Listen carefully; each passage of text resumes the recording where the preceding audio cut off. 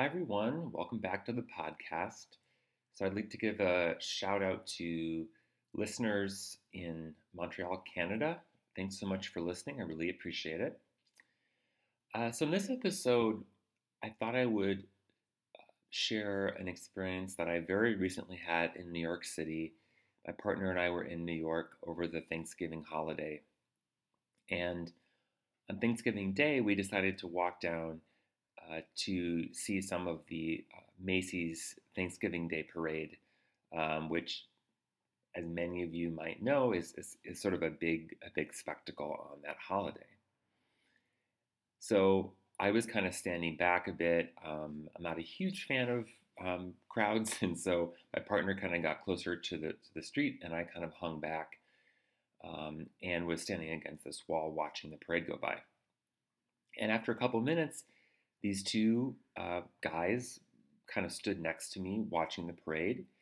One was clearly older than the other, and they just started talking to me.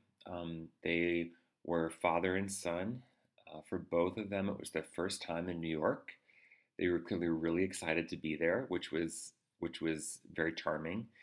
The son was probably in his early 20s, and I asked them, where they were visiting from, and they told me Southern Indiana.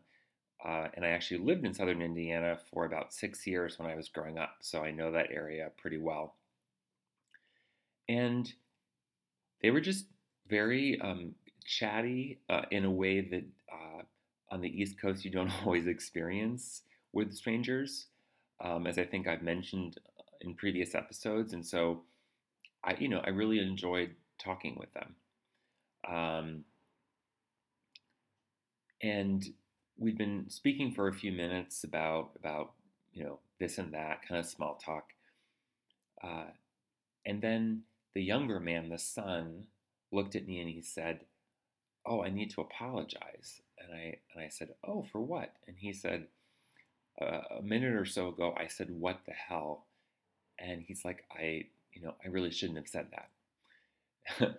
And so I was, first of all, didn't remember him saying that. And secondly, if he had said it, it didn't register with me because I personally don't consider saying that statement, using those words, to be, immoral or inappropriate or offensive. Um, but in the way in which he very genuinely, earnestly apologized to me, I realized that he was being serious and that um, he had a strong value around not using that language. Um, and so I just said, "Oh, no problem." And we kind of moved on in our conversation. But in reflecting upon it the last couple of days, um, it struck me how kind of stark a contrast that interaction, that part of our conversation posed for me in terms of my sense of my own values and my very limited sense of his values.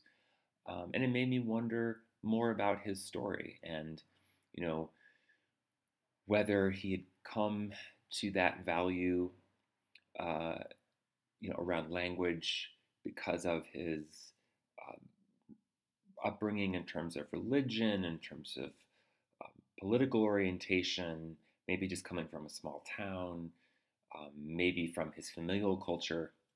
There could be lots of factors, why he had learned that saying "what the hell" was not appropriate. And I also reflected on the fact that it was very easy for me to leap right away when I heard him apologize for saying that to a judgment of him, to thinking, "Oh gosh, he's, from a rural part of the country.